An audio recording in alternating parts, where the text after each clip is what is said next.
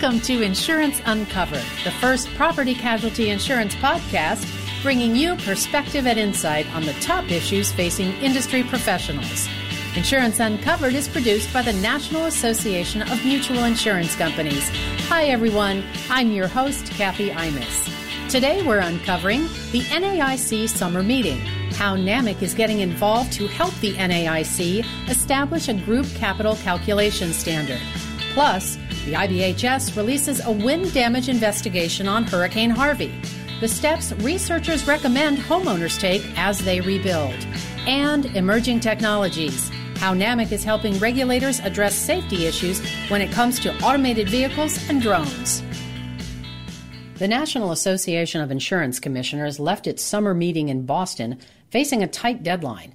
The International Association of Insurance Supervisors, as well as the signed covered agreement, give the NAIC until the end of this year to develop a group capital calculation standard to be used in the U.S. The NAIC working group plans to roll out field testing for volunteers and state regulators as they determine which entities should be included in the scope of application for the group capital calculation. NAMIC's financial regulation manager, John Rogers, was at the meeting and says field testing should start as soon as possible. The NAIC has said that they want to get it done by 2018, so year end. However, we have not seen anything on paper. We've seen this document that would provide guidance, and we would take the approach that you have everything you need right now. It's ready for field testing.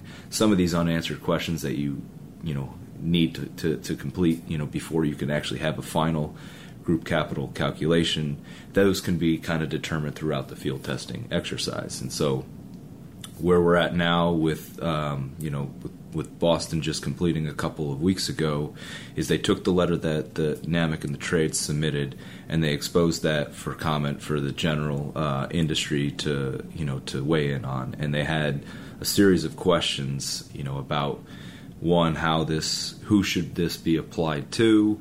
Should there be any exemptions provided? We would say that if there should be some sort of threshold, like an ORSA or like the model audit rule, that kind of carves out the smaller companies. And then the big one really is the fact that if an insurance company is at the top of the structure, they, in effect, in our position, already do a group capital calculation. And so we would call that an expedited approach, not necessarily an exemption from the group capital, but it's apples to apples type of thing. And so there's questions that they have posed to the industry along those lines that are out for comment, and we will participate in those. And hopefully we can get this thing along so that by year end we actually have something that we can start testing. NAMIC is working with its members and other trade associations to respond to the NAIC's request for comment. Once field testing begins, NAMIC will ask its members to volunteer to help improve the calculation. For more updates on the summer meeting, check out the NAIC review on NAMIC.org. Hurricane Harvey will be remembered as a monumental flooding disaster that ravaged Texas in 2017. But the Insurance Institute for Business and Home Safety recently released its wind damage investigation, revealing there's more to the story. The IBHS report assessed property damage and provides quantitative data that researchers can use to improve building codes as storm victims rebuild. One example from the report found that 85% of the 213 homes studied suffered damage to asphalt shingles, the most popular form of roof cover. Texas does not have a statewide building code, but researchers recommend Texans choose to voluntarily build stronger homes. NAMIC has released results from its 2017 Governance Practices and Board Compensation Survey. This is the third year for the survey, which allows members to start identifying trends among board activities. NAMIC's marketing manager of products and services, Brian Snyder, says one of the biggest changes has been a greater emphasis on board diversification. About 23% of directors have an insurance background, not particularly surprising, right? All other top representations include accounting and legal, all of that's pretty common. If you dive down a little bit deeper, though, and get into smaller companies within this sector, about 100 million direct written premium or below, you start seeing a little bit of a trend and a change in that those smaller companies have really probably made a stronger effort in terms of becoming more diverse. For instance, in 2015, these smaller companies had about 27% of their directors as insurance background. Now that's shifted down to 19%. So a fairly significant change in that there's fewer people with just a straight-out insurance background on the boards of these smaller companies. Where that traffic seems to be going, it looks like in sort of the nebulous other category. So sometimes it's kind of hard to know exactly what that looks like or what those positions are. But generally, those are going to be other types of business leaders, people outside the legal or even the financial world. So the data suggests that these smaller companies are starting to see the value of diversification in their board, finding people with different backgrounds, different perspectives, and are actively moving to try to recruit those sort of directors. The survey also examines how companies conduct board meetings, how they recruit new members, as well as compensation data.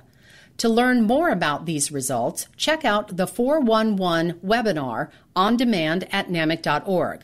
There you can also find a link to participate in next year's survey.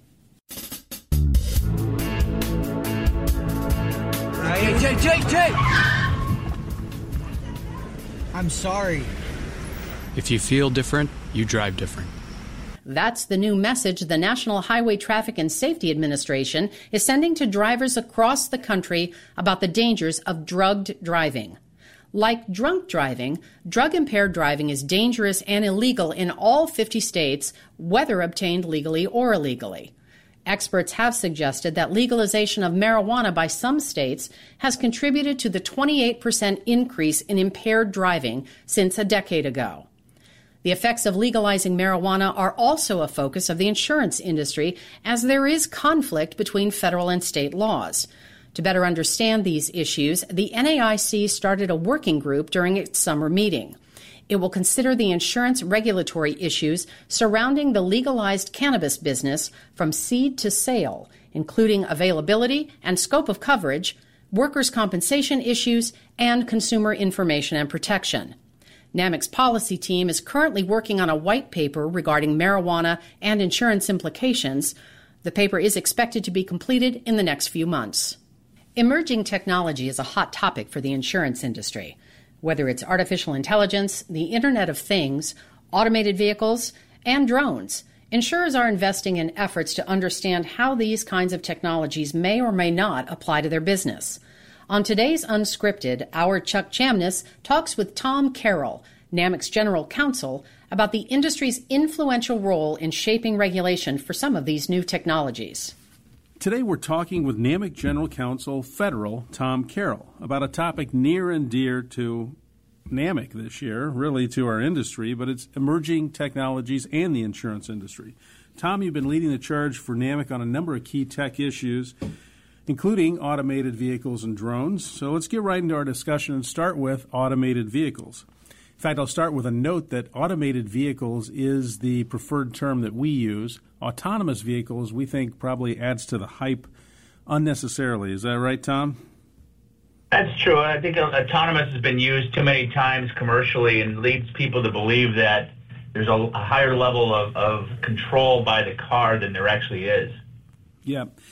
Well, this year, I guess a couple months ago now, you authored a white paper that was talking about validating the safety of ADS technology. ADS, another acronym that's in this. That's Automated Driving Systems, right?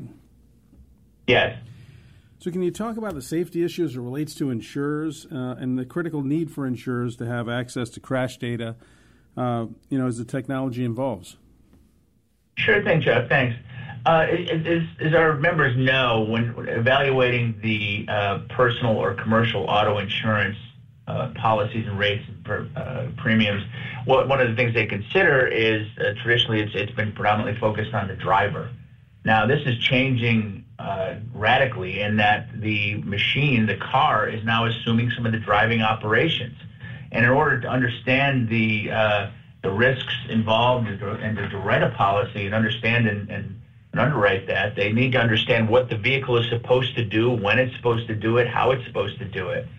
So rather than look at the human driver, they need to look at the machine now and figure that out. The other corollary to that is when there is an accident, when there will be a crash, to be able to determine whether the human driver was controlling or the car, the automated driving system, the combination of hardware, software, controllers, sensors, actuators, who was doing what at that point in order to determine liability.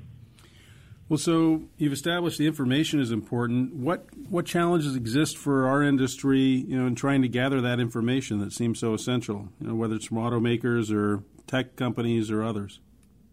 Probably the biggest problem right now is that there is no set autonomous or automated car. They're being developed. Everything is changing kind of on the fly. New systems are being offered by different manufacturers. New systems are being developed. Things are changing. So there's no specific standard to look to in terms of how much the car will do. One automaker has the car doing 5 things, another one has it doing 3 things a different way. The other problem is that the regulation of the safety of automobiles has been traditionally accomplished by the Department of Transportation's National Transportation Highway Safety Administration, which basically has the auto manufacturer validate that it's safe to drive, that it's been crash-worthy and crash-survivable, and they do not have standards for the driving operation. So Congress is looking at laws to allow that. The regulators are looking to what they will do. The states are trying to understand what they'll do. At the same time, the manufacturers keep moving the ball in terms of new and different developments. Well, that's a great transition to kind of the legislative regulatory scene where I know we're heavily engaged. The Senate had a bill introduced earlier this year. Can you give us an update on where that stands? Sure. There's general legislation that's been offered with respect to allowing further development and testing of autonomous vehicles and to providing some standards. A version passed the House earlier this year, or actually last year, and then a version's been introduced into the Senate, which has basically been stuck. It's been offered by Senator Thune and the minority member on the Transportation Committee, Senator Peters from Michigan, and it offers many provisions, but it's basically a hold has been put on the bill by a number of senators that feel that the bill does not address the safety issue sufficiently, and that the bill to be allowed to go through needs to have enhanced safety features. So there's been a hold on the bill at this point. There's some discussion of adding the autonomous vehicles bill to the FAA reauthorization by the end of this year, but that's looking less and less likely. Got it. Well, I guess in a nutshell, why is it critical for our industry to have a role in shaping the regulation of AVs? I assume it has to do with that access to data and other safety factors that you talked about earlier. Our industry is 100% supportive of further autonomy if it leads to safety.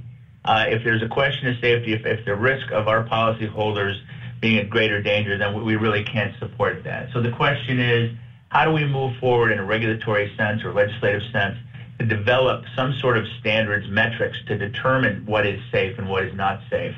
IAHS basically came out with a report yesterday that said a lot of the systems out there, the tests are showing that the systems don't necessarily handle driving tasks as well as humans do.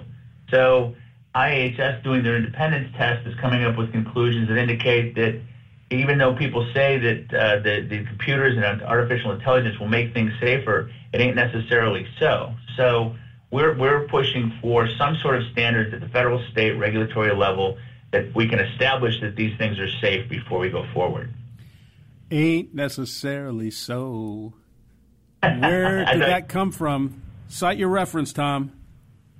I believe it's Porgy and Bess, isn't it? You are correct. Well done, Tom. That's our only Broadway you. question in this podcast. So tell me about the NAMIC AV Council, the Automated Vehicles Council. What's it been doing, and what's it focused on in the near future?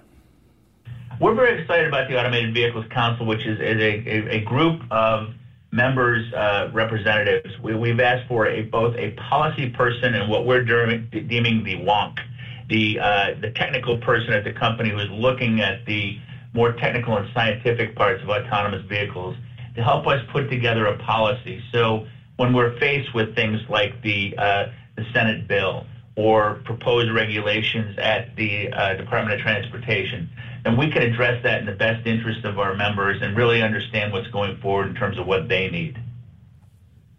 Excellent. And then related to that, as I know you've had a role in the upcoming Future of Auto Summit, NAMIC's second annual. Can you tell us what's in the plans for this year's event? We're putting the speakers together now for an October Future of Auto Summit, which we're fairly excited about.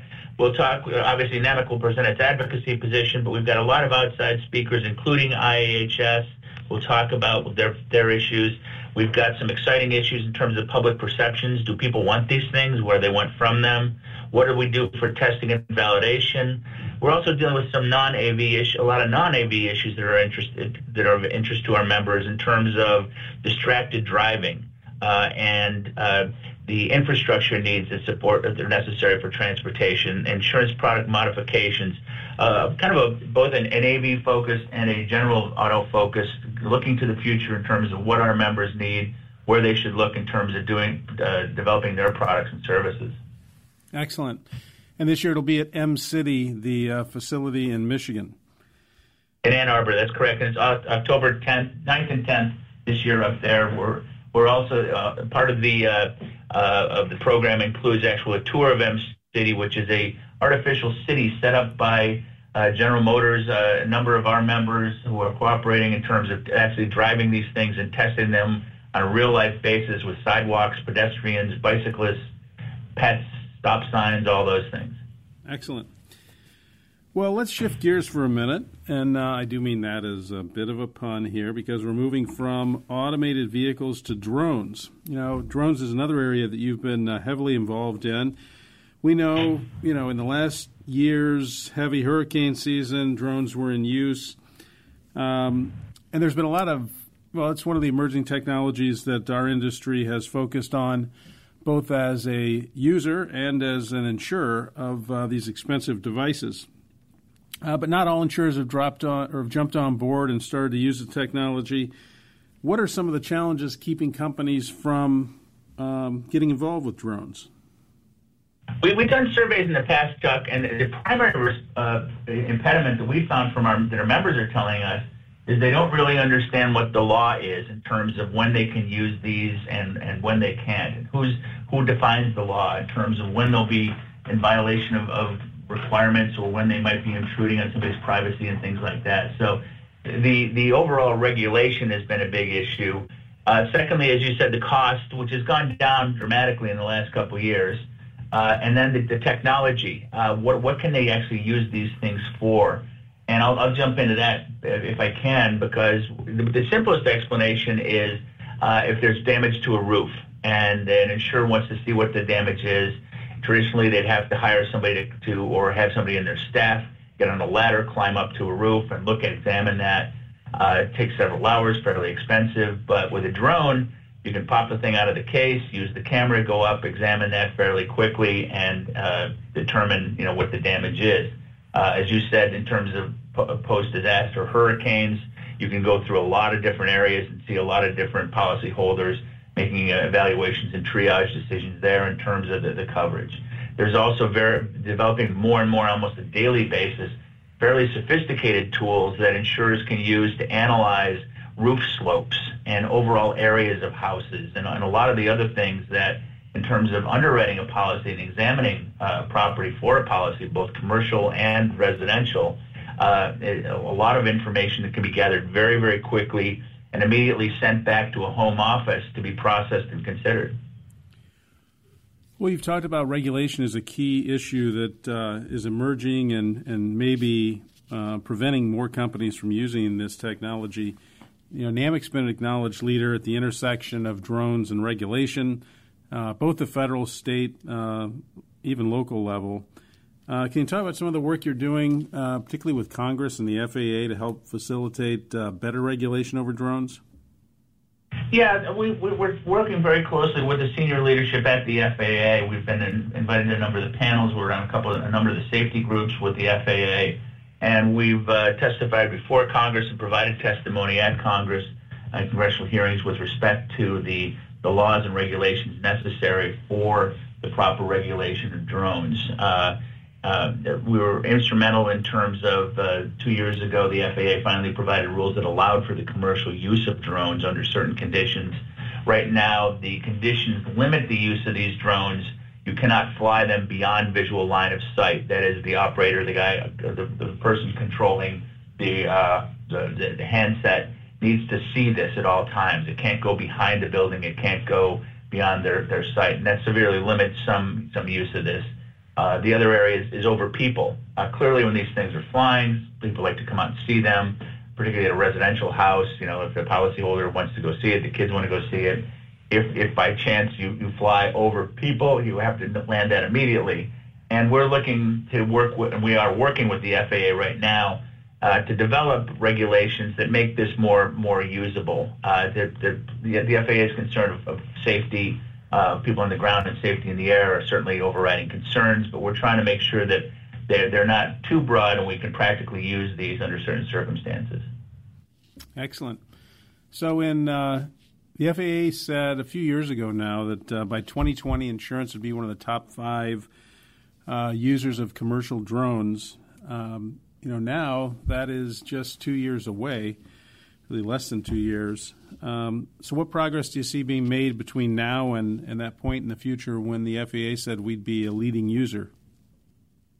I think insurance is certainly stepping up to the plate and serving that role. We've got the larger members who can get the fleets of drones and have provided the services after the hurricanes last year in Texas and Florida in terms of widespread use of damage control and reports. During hailstorms in Texas and Oklahoma, some of our larger members have been able to put out fleets of these drones that do a massive amount of services in terms of both post damage and pre-coverage reviews. But one of the things that I was very impressed with is this year's CEO Roundtable. I was at one of the smaller members groups meetings, and they were very enthusiastic about the use of not necessarily their drones, but hiring somebody to use a drone, go out to a property that's at the very edge of their territory, provide a damage report to them, and have that instantaneously that information transmitted back to the home office where they could settle that policy almost immediately at a desk, and they saw that as a tremendous value to them. So it's not just I'm very excited about not just the larger NAMIC members using this, but more and more even the smallest NAMIC members finding the value and economic benefits of using drones. Well, that's great to hear. So, Tom, thank you. Thanks for the update on some key technology around our industry and what NAMIC's doing at that intersection of regulation and legislation. Certainly AVs and drones will be things to keep an eye on and things that will continue to keep you busy in our Washington office. We appreciate everything you're doing, Tom. Thank you, Chuck. On the next Unscripted, Chuck talks with David Paulison, former FEMA administrator and current advisor for the NAMIC-led Build Strong Coalition. They'll talk about his recent testimony on Capitol Hill, where he urged Congress to send the Disaster Recovery Reform Act to the president's desk. And that's a wrap for us today. Don't forget to tune in to our next episode of Insurance Uncovered on September 5th. Have a wonderful Labor Day. I'm Kathy Imus. Thanks for listening.